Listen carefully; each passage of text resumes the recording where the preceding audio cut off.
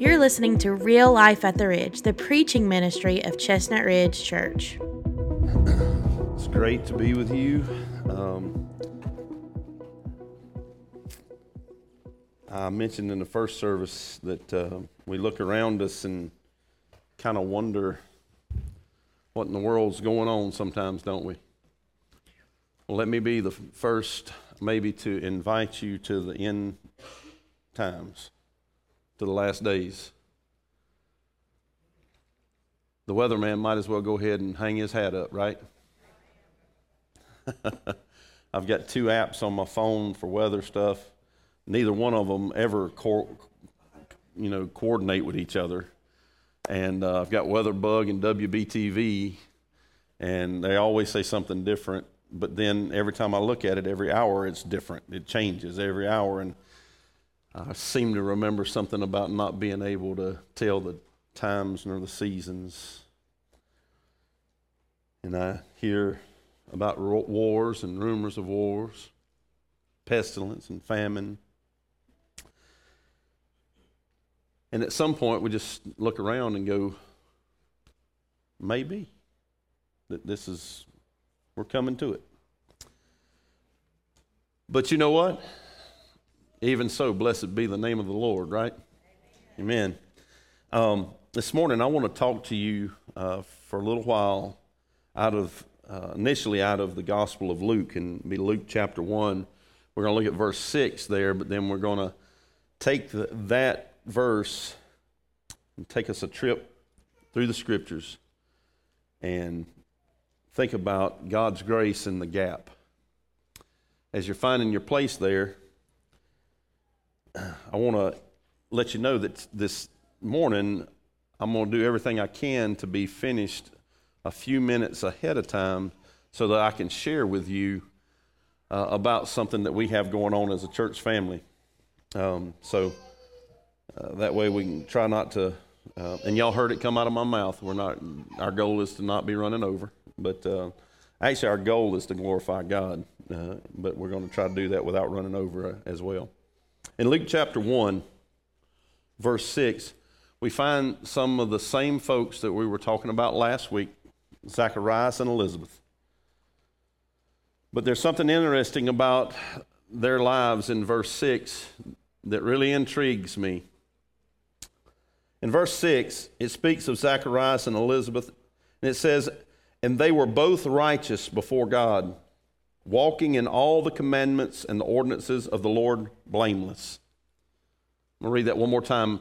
Zacharias and Elizabeth were both righteous before God, walking in all the commandments and ordinances of the Lord blameless. Father, would you take your word this morning? My heart thinks of many that are sick right now, many that are dealing with different illnesses, a lot of folks that have had procedures done at the end of the year because of met deductibles, and they're recovering from those procedures, and just so many, Father, right now that I can think of that would desire to be here but are unable to be here. Then there are those out there that feel disjointed, disconnected. My prayer for all of them is that your grace would reach them where they are. Be their shepherd, Lord. If they're lost, be their Savior. Please, God, if you so choose to, in a special way, intervene in their lives, God will give you the glory. And we thank you for your word this morning in Christ's name. Amen. I want to talk to you, like I said this morning, about grace in the gap. The separation, a chasm, a small void to a large void. And the first thing I want you to note about this is, and I think this is the right place to lay a foundation, is that when we talk about gaps, we need to understand that God's righteousness has no gaps. When we speak about the Lord, I mean, we have Zacharias and Elizabeth here, and it says that they were walking before the Lord blameless. Don't ever miss the fact that there are no voids in the Lord. That God's righteousness, there are no gaps, there are no places where things are missing. God is completely right. When we speak of his righteousness, it means that he is right. His goodness, it means that he is good. He is the only one that is righteous. He is the only one that is good. There's no fault in him. And because there's no fault in him, we have to understand in the context of our unrighteousness as men, and here's the thing we have to remember, is that without God, we are all unrighteous. And even as a redeemed man, my flesh still struggles to thrive in unrighteousness, but the Spirit wars against the flesh, the Bible says. But don't miss the fact that God's holy. And if God is holy, then unrighteousness is opposing God. In other words, it is against God, is an affront to God. Listen to a couple verses about our God. Deuteronomy 4:24 says, "For the Lord your God is a consuming fire, a jealous God." And we think about God, we wonder, why would God be jealous? Why is God, and the idea there is that, if I can help you with it, is that God is zealous as a righteous God. When we ascribe glory or we ascribe praise to anything or anyone else, it is an affront to a holy and a righteous God. Have you ever had anyone lie to you or anyone take anything from you or mistreat you and all, and you think about that there is this thing that rises up in you, this indignation that rises up in you because you feel like they have done you worse than you would have done them, right? So they have affronted, and to a degree, they have affronted your righteousness. You would never do them like that. I had a conversation with a young person this week, and we were just kind of bantering back and forth at each other. They were talking about somebody that did them wrong, and I said, I made a comment, I said, well, do unto others as you would have others do unto you. I said, don't do unto them like they did you now, nor do unto them like you think they will do you. I said, that's reserved for God and God alone, that God is the one who brings vengeance upon unrighteousness. But don't miss the fact that God, in his righteousness, there are no missing places. There's no gap. There's no place, no void in God's righteousness, that he is completely holy. So when we give anything else glory, it is an affront to God. As a matter of fact, the unrighteous are heaping up for themselves vengeance or wrath for the day of judgment. In other words, it's almost like kindling a fire. I have to look way back to have these memories because I'm kind of hung in the middle when it comes to age right now. But I do remember back to a time when you could go to bed with a fire in the fireplace or the potbelly stove. And you wake up in the morning and it would be cold in the house. And you'd have to go over there and stir the coals up and put some more wood and kindling on it to get the fire back going. Sometimes you could fan the fire and the fire would rage. But understand something, that our God being a consuming fire, that unrighteousness is kindling the flame of God's wrath. That as we look around and we say, we don't see God acting against against unrighteousness in this world. They've always told me that be careful of the ones that don't say much, more so than the ones that run their mouth. You ever heard that? It's them silent ones that'll get you. Well, I can promise you this, God is never off the job. God is never, ever off the job. So if God is not pouring out his wrath on unrighteousness, it means that it is kindling more and more and more for the day of judgment. One day God will dispense his wrath on unrighteousness. And he has to. If he to be just, he must let loose his righteous fury on unrighteousness. So don't miss this. Exodus 15:7. And in the greatness of your excellence, you have overthrown those who rose against you. You sent forth your wrath. It consumed them like stubble. It's the idea that it was very easy for them to be consumed. God's not going to struggle to war against unrighteousness because his righteousness is so pure and his anger is so right. His indignation upon unrighteousness is so deserved. And we can't see that sometimes. We don't, why would God do this? Because we don't understand what true right is and what true wrong is. We, to the best of our abilities, we try to understand and we try to reason. Leviticus 10, 1 through 7. Then Nadab and Abihu, the sons of Aaron, each took his censer and put fire in it, put incense on it, and offered profane fire before the Lord, which he had not commanded them. So fire went out from the Lord and devoured them, and they died before the Lord. Moses said to Aaron, "This is what the Lord spoke, saying, by those who come near me I must be regarded as holy, and before all the people I must be glorified." So Aaron held his peace. Because you can imagine, God had just consumed his sons. And he consumed them because they were doing something that God had commanded them not to do. And it was really an affront to him because they were at his temple giving an offering of incense to God, but they were using profane things to offer to God. And we ask questions, and I want you to ask these questions. I want you to critically think about these things. Our world is trying to destroy critical thinking. Our world is trying to tell you that you need to just listen to what you're told and accept it. But I'm here this morning telling you that you need to take everything that I am saying to you and you need to go back home and you need to study and you need to decide if these things are right by God's word, this standard that we have. But let's critical think for a moment. Are Nadab and Abihu the only ones that have ever done anything against God? Surely not. Are Nadab and Abihu the only ones that ever done anything in service to the Lord within the tabernacle, the temple, or even today within the church that have done something wrong before the Lord to affront the Lord, to offend him? No. Then why in the world would he consume Nadab and Abihu and not consume all the rest? I mean, I want those things to carry along with you. I want you to take those things with you, those thoughts, because they're hard thoughts. Ananias and Sapphira in the book of Acts.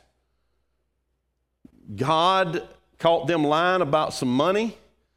He killed them immediately when they walked into the temple, into the presence of the disciples. Struck them dead. But they're not the only ones that have ever stole from God, ever lied to God about stuff like that, right? Why them? Why would God do that to them and not do that to others? And we ask the same question sometimes ourselves, don't we? Why is it that it seems that bad things always happen to good people? Because it's kind of like the flip of the coin. Well, God, if you are holy and righteous and you do care about things being right, then God, these people are doing wrong and they've done wrong to me and I'm right before you, I'm trying to live righteous before you, then why would you let them get away with this? Why would you let people hurt children and why would you let things happen like this? You know, why would you let abuse go on? Why would you let all these things go on? And we ask these hard questions. The one thing I want you to carry with you before we take this next step is do not forget that God is not slack concerning his promises, as others count slackness. But God is long-suffering, not willing that any should perish, but that all should come to faith in Christ. And how God works the things that he works when it comes to salvation, when it comes to judgment, when it comes to the things that we see on this earth, do we have a right as finite human beings to be pointing a finger at God's face? We know this. The Bible teaches us that God is right. God is righteous. God is holy. There's no error in him. He's not changed. He's the same yesterday, today, and forever. So with God in his righteousness, there is no void. There is no gap. But thinking about man's life without God is nothing but a gap.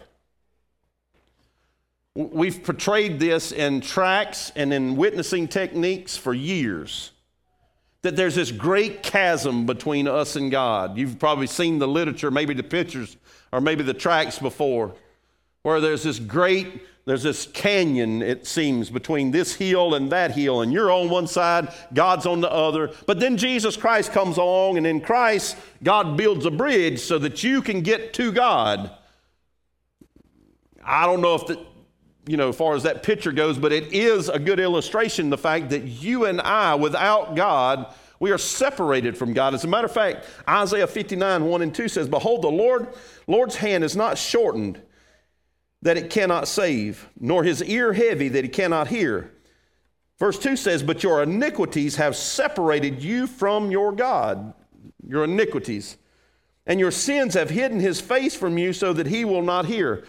And I shared this the other day when we had one of our texts that had it in it, but I want to reiterate so that the church of the Lord Jesus Christ knows the answers to the questions when we have those questions pop into our mind. God does not listen to everybody when they speak to him. God does not, God hears all prayers. No, he does not. Listen to the text. "And your sins have hidden his face from you so that he will not hear." It's not that God can't hear, it's that God does not want to hear. So when you hear people out talking about, "Well, I don't go to church and I don't read the Bible and I don't do this and I don't do that, but I pray. I believe in God and I pray." You know in your heart what the truth is. You might pray, but I doubt God hears. And he says that our iniquities, our sins, is what separated us from him, that he has distanced himself from us because of our sins. That's why in Jesus Christ, him paying for our sins, the atoning work of Jesus Christ on the cross to take our sins upon himself and place his righteousness upon us, upon our faith in Christ, his righteousness is imputed to us. It's the idea that he has transferred his righteousness to our account so that when God looks at us, what does God see? He sees the righteousness of Jesus Christ. And that's why Zacharias and Elizabeth could be counted as righteous just the same way that Abraham was counted as righteous. By faith, it was accounted unto righteousness for Abraham. His faith to trust God, believe that God's faithful, God's true, God's who he says he is, and will do what he says he will do. And Zacharias, because in Zacharias and Elizabeth's time at that moment, verse 6, chapter 1 in Luke, Jesus has not been born. Jesus has not gone to the cross. Jesus has not died for the sins. He's not been put in the tomb. He's not resurrected. He's not ascended. He is not interceding on their behalf as the crucified, risen, glorified Savior. But yet Zacharias, the Bible says in Luke chapter 1, they were both righteous before God. I want you to hear my heart. Listen to it. They were both righteous before God. That's what the Bible says, right? You with me? Walking in all the commandments and the ordinances of the Lord blameless. They're righteous before God, walking in the commandments and ordinances blameless. And that word blameless is a good word that we can take along with us. Before we get there, I want to throw a few more things out about this gap between God and man. Romans 9, 14 through 15 is a theology stumper for a lot of folks. When I told you to question things in the sense that you research them, you critical think about them, think about this for a moment. Verse 14 and 15, Romans chapter 9. What shall we say then? Is there unrighteousness with God? Certainly not. No gaps with God's righteousness. For he says to Moses, I will have mercy on whom I will have mercy, and I will have compassion on whomever I will have compassion. He says, I will have mercy on whom I will have mercy. I will have compassion on whom I will have compassion. So he basically says, if I strike Nadab and Abihu dead with fire because they sinned against me, that's my choice as to what I do. If I take out Ananias and Sapphira for what they did and don't take out the others, that's my choice for what I did. If I save Shadrach, Meshach, and Abednego out of the fiery furnace, that's my choice that I did that. John 3:3, Jesus answered and said to him, most assuredly I say to you, unless one is born again, he cannot see the kingdom of God. That gap, that chasm between. Now, I want to go to the last thought here, and this is why I wanted to take you on this whole journey, is that God's grace to redeemed mankind is seen most clearly in the gap. We know that God's righteousness, there is no void, there is no gap there. God is perfect, He is holy. Man without God is separated from God with this great chasm, this great gap. Jesus Christ does make a way for us to be children of God. That's Scripture. That He has made a way for us to become children of God, and we now in a relationship with Him. But even in our lives, Zacharias and Elizabeth, we know that they're not perfect. Because all we have to do is read a little bit further and we find out that the angel Gabriel comes to Zacharias and he tells Zacharias that you're going to have a child. Elizabeth's going to be with child even in y'all's old age. She's going to have a child. His name's going to be called John. Zacharias responds, how can this be? How will these things be to me? For I'm old and my wife is too.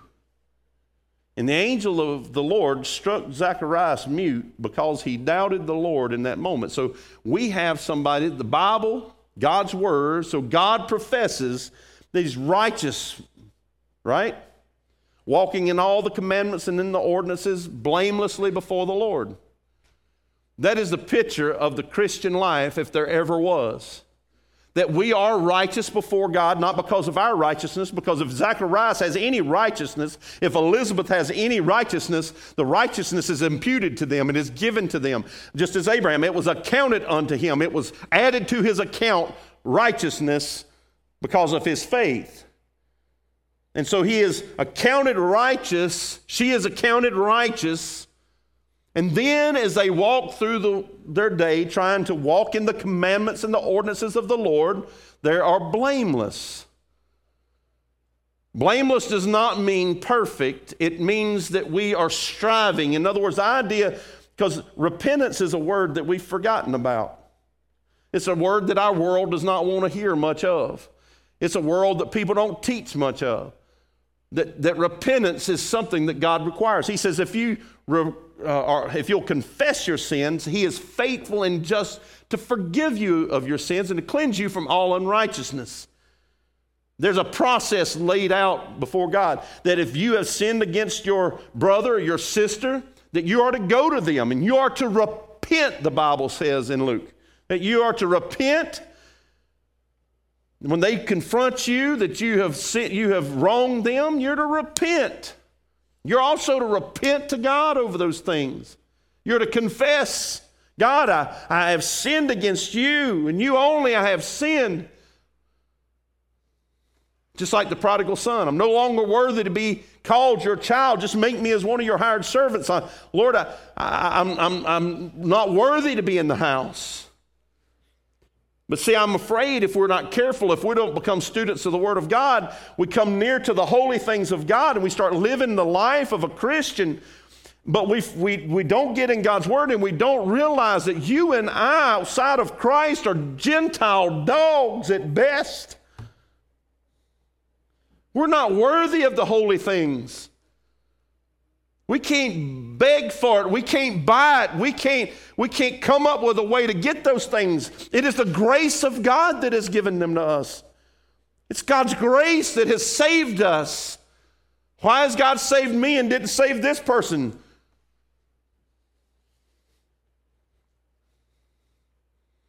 It's grace. You say, but preacher, and please hear my heart when I say this, stay with me. Don't shut down.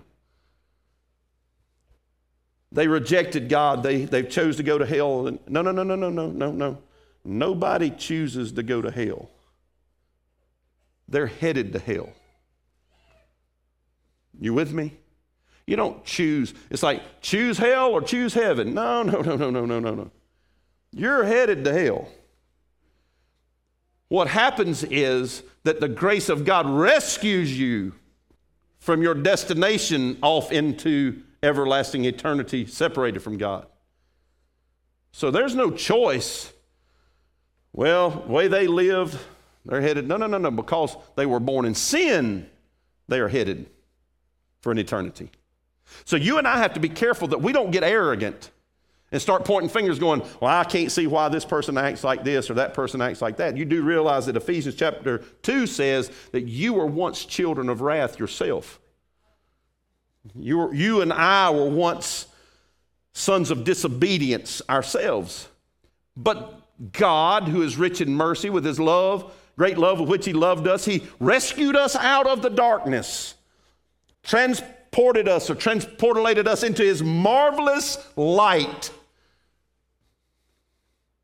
It is by his grace we are saved, not through works, what? Lest any man should boast. We hear those words, we read those words, but will we live those words as truth?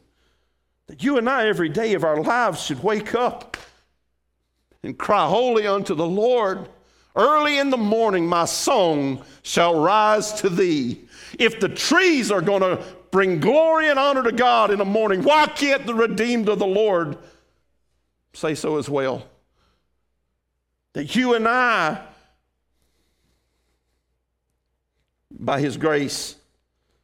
And so Zacharias, listen to the text here.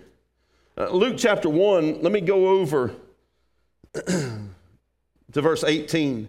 And Zacharias said to the angel, how shall I know this? How can this be? For I'm an old man and my wife is well advanced in years. And the angel answered and said to him, I am Gabriel who stands in the presence of God. I was sent to speak to you and bring you these glad tidings. Can you hear the thunder, if it will, from heaven coming down? What are you talking about, man? Are you serious? I stood at the very presence of Almighty God, sent here from heaven's throne itself to share this message with you, and you're wondering how this could be. Zacharias, a priest. Can you imagine what's going through Zacharias' mind at that time? I don't know what's going through his mind, but I know what goes through mine sometimes. And to put myself into the shoes of Zacharias, if you will, Zacharias knows about Nadab and Abihu. Zacharias knows what it happens to people, or what can happen to people who profane the holy things. Don't forget that Zacharias is in the temple offering incense. Don't forget that he is ministering in the temple. And here he has doubted God. You know, they used to, on the high priest's robe, they would sew this pomegranate thing, it says, and then a bell and a pomegranate and a bell and a pomegranate and a bell along the hem of the garment as the priest is ministering, because nobody gets to go into this place but him. And as he's ministering, the bells are ringing. And it's almost as if everybody sits outside wondering if the bells are going to quit ringing. Can a human being go into the holy presence of an almighty God and survive? Can, by his grace. And I'll be honest with you, the fear of the Lord, if the fear of the Lord is not upon somebody who is teaching the Word of God, then that person does not need to teach the Word of God. Because I think in my own life, how in the world can a man like myself share God's Word to God's people and be right before God and God not strike me dead? Can you picture? Zacharias is in there by himself with an angel. Don't discount the fact that he is there in the presence of Almighty God to begin with, ministering on his behalf, but then a messenger from heaven comes there, and every time an angel is seen in the presence of a human being, what does the angel have to say? Do Do not be afraid. Don't be afraid of a created being that has been in the presence of a holy God. What must it be like to be in the presence of the God that created the being? There he is in the tabernacle, in the temple there. And the angel has come to him and has told him this marvelous thing that's going to happen, but his mind cannot comprehend it because it is outside the framework of the natural life. No way, man. And he says, dude, I just came from heaven. I was just in the presence of the creator of the universe. If you could see what I see, if you could hear what I hear, because you got to understand, listen to where he's coming from. He is coming from a throne that has adoration and praise lifted to it 24/7. Well, I should say just continually, because there is no time clock in heaven. There's no day or night, there's just light. The Lamb of God, the Bible says, is the light. And in him there is no shadow of turning and no gaps. He's never off the job. He's never inconsistent. There's never a place or time when he is not holy and righteous. There's never a time when he's messed up.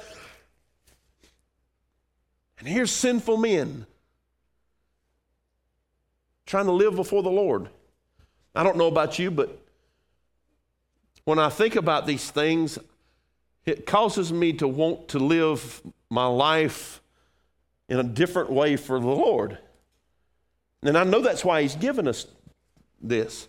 But I also think about in my life, I go, God, you, in just a millisecond, you could take me out and you would be justified to do that very thing, God. How could I kick back against that, because you being holy and righteous and me being sinful, if I commit sin, how in the world, God, are you not taking me out? This world hollers about justice all the time, does it not? Social justice this and this justice that. But we don't want real justice. Because there is just justice with God. That's it. And justice with God, well, we don't want that. We want grace. We want grace. So I want to talk to you about this gap where grace can be seen by those who are redeemed in such a miraculous way. In Philippians chapter 2, verses 12 through 6, I want to read a few verses to you. He says, therefore, my beloved, as you have always obeyed, not as in my presence only, but now much more in my absence, work out your own salvation with fear and trembling. Now, we're going to read some more, but I just want you to put your mind there. We've heard that one verse a lot, have we not? Well, work out your own salvation with fear and trembling. It's like, well, that's great, but what does that mean? How does that work out? Paul here says, y'all have obeyed amazingly in my presence. In other words, the Apostle Paul says, when I'm with you, man, y'all are on point. But what is much more amazing is that when I'm not with you, y'all are still on point with the Lord. I mean, you're walking and living the Christian life. I hear these testimonies of you. And it's so great that I don't have to be there with you. Well, as a matter of fact, think about it. If they obeyed only in the presence of the Apostle Paul and not in the absence of the Apostle Paul, it would almost be as if the Apostle Paul is the one that's giving them their righteousness. He says, now work out your own salvation in fear and trembling, for it is God who works in you both to will and to do of his good pleasure. Did you hear that? The Apostle Paul says, it's not me working in you, it is God working in you both to will and to do of his good pleasure. He says, do all things without complaining and disputing, without arguing and fighting, translated.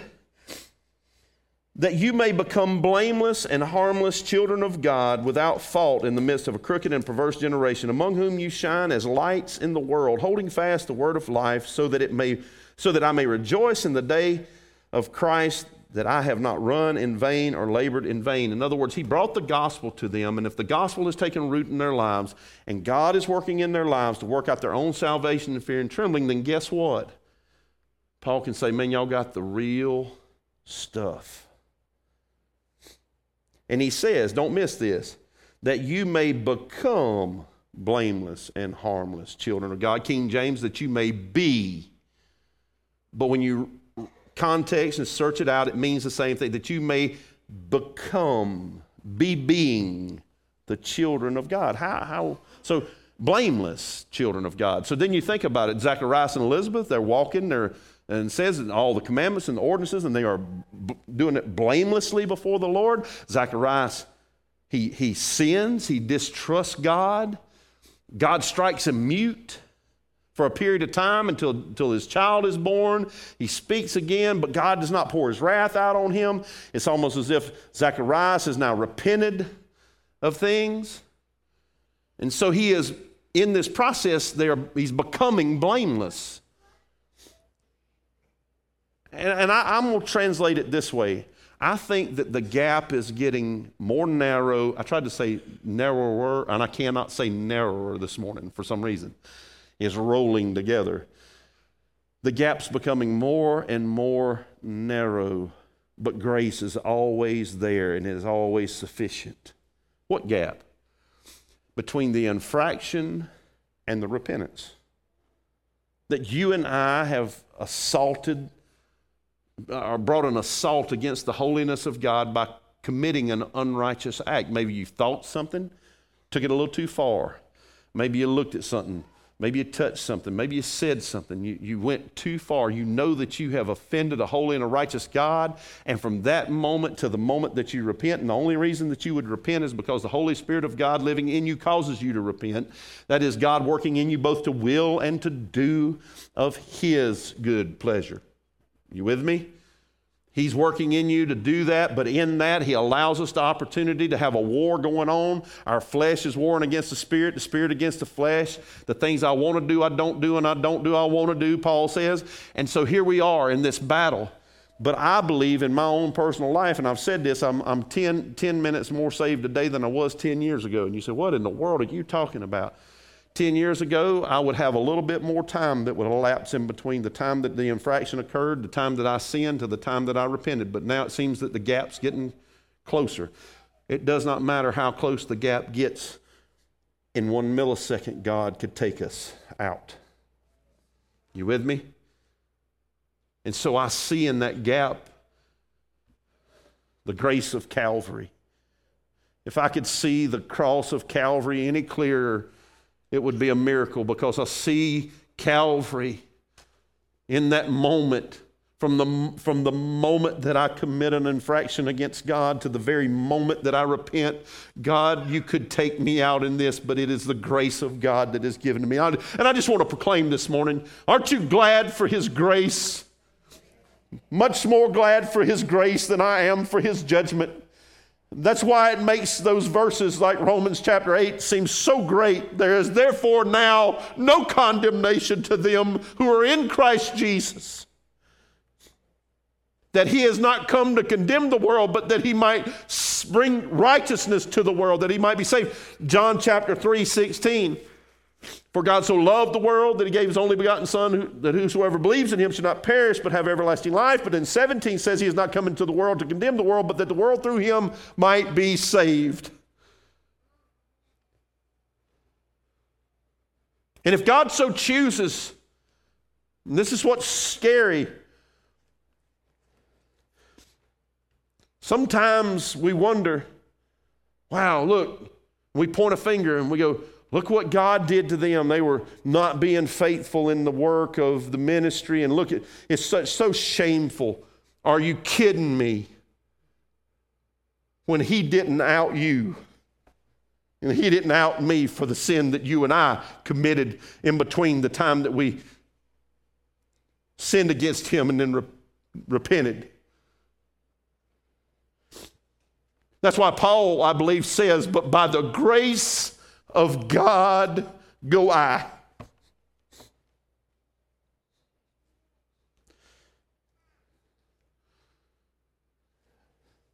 1 Corinthians 15:10, he says, but by the grace of God, I am what I am.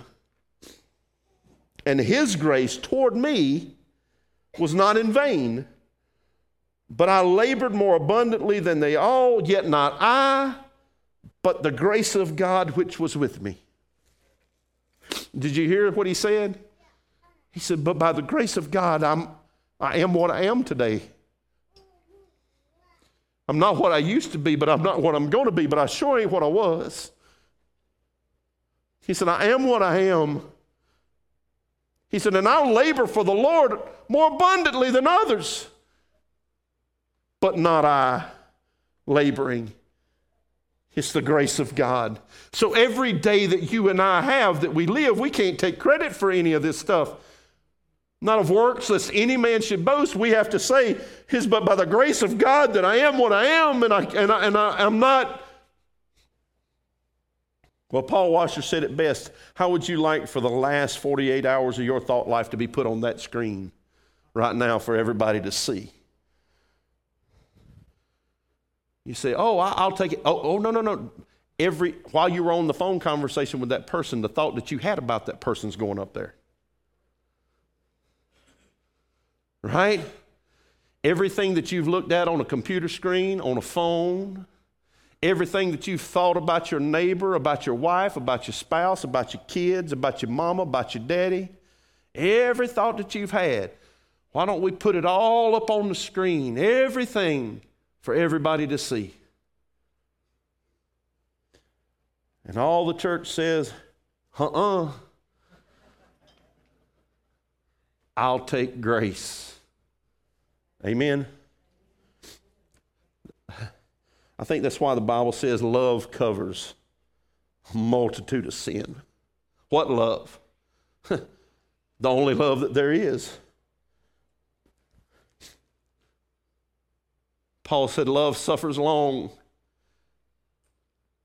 Don't rejoice at the wrong, but rejoices in the right. Bears all things, believes all things, hopes all things, endures all things. And these three, faith, hope, and love, abide, but the greatest of these is love. Hebrews 12:28 and 29 says, therefore, since we are receiving a kingdom which cannot be shaken. So I want you to just put your mind in that. Receiving a kingdom which cannot be shaken. In other words, a perfect kingdom. Why is it perfect? Because it's his kingdom. Righteousness. No gaps in his righteousness. That's why there's no shadow of turning. That's why there's neither no more sorrow nor death nor suffering. There's no more misunderstandings there, because everything is right. We don't make heaven beautiful. Heaven makes us beautiful. Kingdom which cannot be shaken. Let us have grace by which we may serve God acceptably with reverence and godly fear. And then he tags it with where we started. For our God is a consuming fire. It's almost as if Paul says, you're going to get heaven one day as a child of God. While you're here, don't forget, grace is what's carrying you. And to remind you of why grace is so good, don't forget, God could take you out at any moment. And he don't. I want to just ask you today,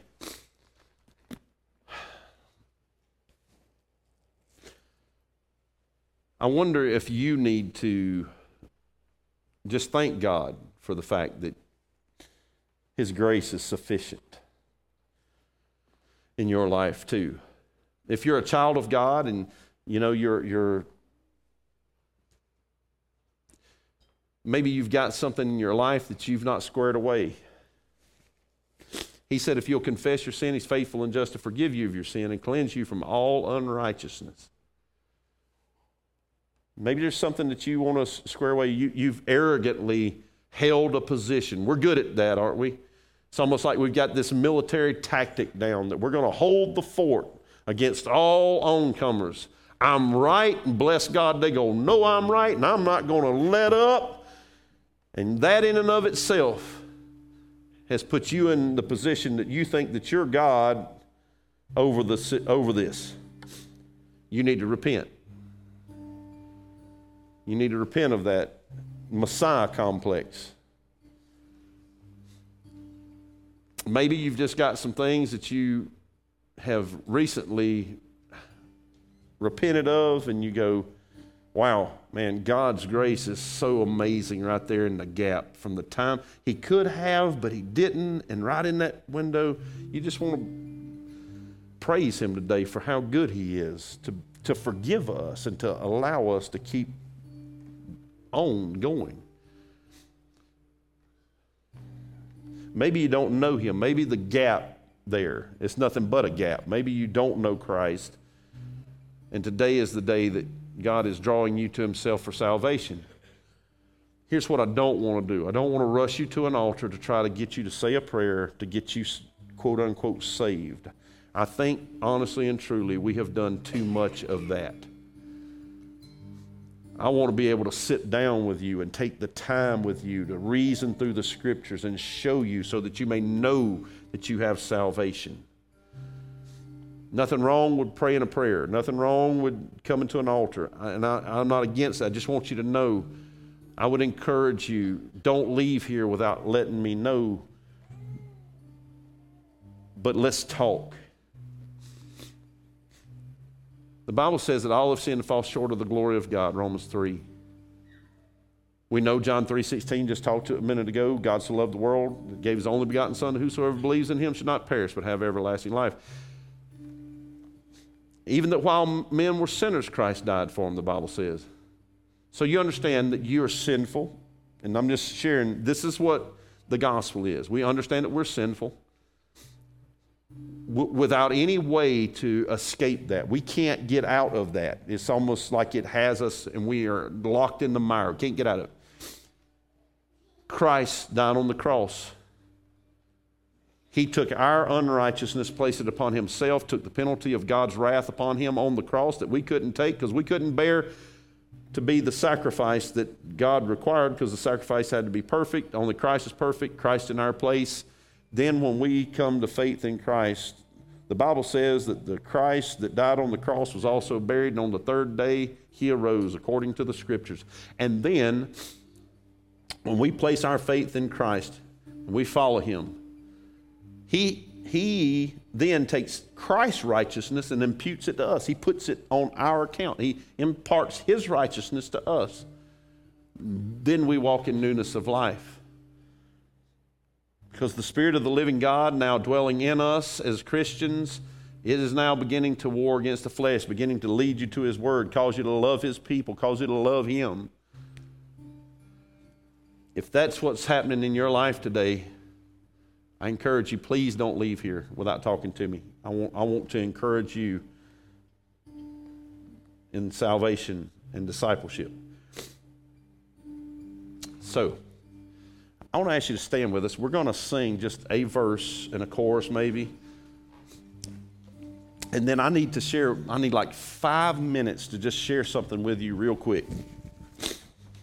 So Father, as we get ready to go into this time of reflection, this time of invitation, that you're inviting us to yourself through your word.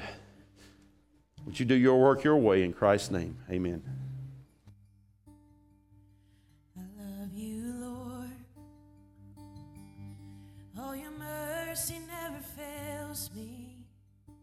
All my days I've been held in your hand.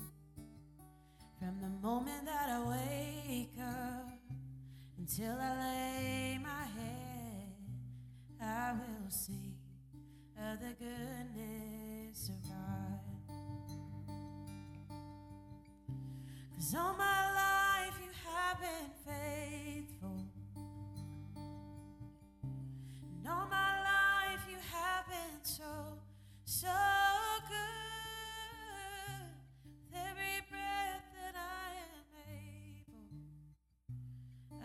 will sing of the goodness of God. Let's sing that again. All my life. 'Cause all my life you have been faithful. All my life you have been so, so good. With every breath that I am able, I will sing of the goodness of God. I will sing. I will sing of the goodness of God. Amen. Man, would you give him some praise this morning? He's worthy of it. Amen. Man, so I want to clear. You can sit down for just a minute. We'll do jazzercise for a minute. All right. So, stand back. No, I'm just picking. Don't. So, I've got to. Yeah.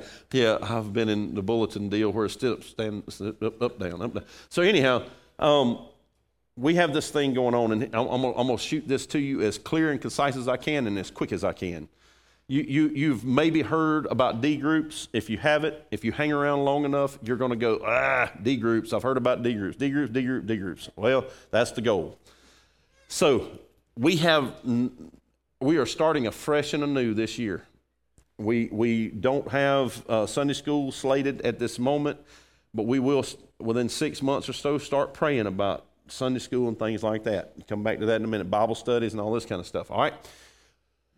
What we are doing is we're trying to encourage people to join in with us on an initiative. And let me just say this. If you don't do any of this, or if you just do part of this and you don't do all of it or whatever, you are not a lesser human being. Hear me. You're not a part of Chestnut Ridge. I want you to hear that good, because you're going to hear D groups a lot. I promise you. You'll hear D groups so much you're going to get sick of hearing D groups, okay? So what is a D group? A D group is that is a group of people, between 4 and 6 people there. There is a facilitator and a co-facilitator. There's not a teacher. The Bible is the teacher. And there's a facilitator, and there is a discussion that goes on. To be in a D group, you are signing a covenant commitment that for 12 solid months, you will read 5 chapters a week, Monday through Friday. Saturday, Sunday is a catch-up time. You'll read those 5 chapters, but not just that. You'll also memorize 1 verse of Scripture a week. 1 verse. You say, I can't memorize stuff. I could whistle Andy Griffith and we'd all be singing along. Give me a break. We can remember things, okay? So, you memorize a Scripture a week. Then you journal, and the journal is the key part. Without the journal, reading the Bible, don't get me wrong, reading the Bible's good, but the Bible needs to read you. You need to let the Bible read you. It's called a hear journal, H-E-A-R. When you journal, you say, I don't journal. And guys, I hear your heart. I hear you. I did not journal one time in my life, too. I do now. I think it is one of the most important disciplines in the Christian life. Not the most, but one of the most important disciplines in the Christian life. When you write something down, you will remember it more. It will mean more to you. And it will cause you to think. Sometimes we read, but we don't think. We don't comprehend. So as you read the Scriptures, you're going to highlight a verse, 2, 3 verses, something like that. We have journals back here. You can get your own journal. You can bring a spiral-bound Mead notebook, whatever. But we have journals back here that are kind of laid out like that. They're a little bit expensive. They're $20, but it's the actual journal for the thing, and they're kind of laid out for you. It teaches you how to do it, and we've got some things that'll teach you. So, hear that being said, you'll highlight Scripture, preferably even write down those verses. Like your verse 2, 3, you'll write those in your journal. You'll then explain those to the best of your ability, and as you go along, I promise you, it will get easier and easier, and you'll get better and better. But you will explain what it means in the context of the day that it was written. You know, what did that mean then? Then you will apply. So how does that apply to me? Why did that verse stand out to me? And this is where the Bible starts reading you. Well, I read this whole chapter, but man, this verse right here and this verse right here, they just stood out to me. And you apply that. Why did it stand out to you? What did it say to you? Then you will respond. And response is basically like a prayer. I use the illustration all the time. If you were talking about the verse, blessed are the meek. Blessed are the meek. Then my response would be like this. I'm just going to tell you, it's kind of like a prayer. And I pray different than some people do. Maybe you pray like I do. I go, Lord, this meekness thing I struggle with. But I'm scared to pray for you to help me with meekness, because that's kind of like, Lord, give me patience, and then you're going to put some thing on me to cause me to have to learn to get patience. So, Lord, I don't know if I want to pray that prayer. But regardless of all that, I know that meekness is what I struggle with. And so, Lord, would you please, by your grace, be gentle with me, but help me. That might be my response. So then you're going to sit down in your D group that meets once a week, various days. We've got one D group meeting on Sunday morning at 7 o'clock. I'm not in that one, and then there's D groups that meet on Tuesday, Wednesdays, Thursdays, Wednesdays. Yes, here on campus right now there are already, I think, at least 6 D groups set up to meet here on campus during the regular service time. You say, we're not going to have service? Yes, I'm going to be in here teaching. But I promise you, you might as well be in a D group, because I'm going to teach what's going on in the D groups. So, all right. So you get in the D group, 4 to 6 people max. In that D group, you'll sit down for 60 to 70 minutes. And you will, first off, hey, somebody want to jump on the memory verse? Go through a couple people. You know, by the time you get through about 3 people, everybody's got it memorized in the room anyhow, because it's kind of pointless to go any further than that, right? So it's kind of like, oh, okay, I didn't memorize it, but yep, got it now. Hey, I want to do it. But no. So anyhow, then you'll go through your journal. You'll just, okay, Luke chapter 1. Who wants to start? What verse stood out to you? Somebody goes, hey, man, verse 70. And yes, there's about like 80 verses in Luke chapter 1. So verse 75 really stood out to me. And this is what I journaled. So if you're this week in a D group, you're talking about what you did last week on your own. That's why the journal's important. And so you're talking, man, you're just like, you know, this is what happened. And you go around the room, chapter 1, chapter 2, chapter 3, chapter 4, chapter 5. By the time you're 3 weeks in, you start seeing stuff. Things start getting to making sense. It's clicking. I'm going to be preaching throughout this year. 2021 started today. I'm a little bit ahead of you, but I'll still be somewhere in Luke chapter 1 to Luke chapter 5 next Sunday. The next Sunday, I will be somewhere between 6 and 10. The next Sunday, I'll be somewhere between 11 and 15, and so on and so on. The children's church. There's a book that helps families disciple their kids with this same principle. It just helps you, gives you pointers on that. We're going to use that for our children's church. You can pick one up for your own family out here to take home and kind of go through. The youth going to be going through the same. They're going to be somewhere in between chapter 1 and chapter 5. Most likely they'll be piggybacking along kind of close to me. So everybody in the whole church is going to be on the same page. Sit down at the house, conversations will be going on, you're going to be studying. So here's what I want you to understand. I want to encourage you to be a part of a D group. You can sign up back here, you can sign up online. We're going to try to progressively get these things running. You say, I'm signed up, my group ain't meeting this week. Well, just be patient, we'll communicate with you. Our goal is to, by the 3rd to 4th week in January, all the people that have signed up thus far, that things will be rolling smooth by that time.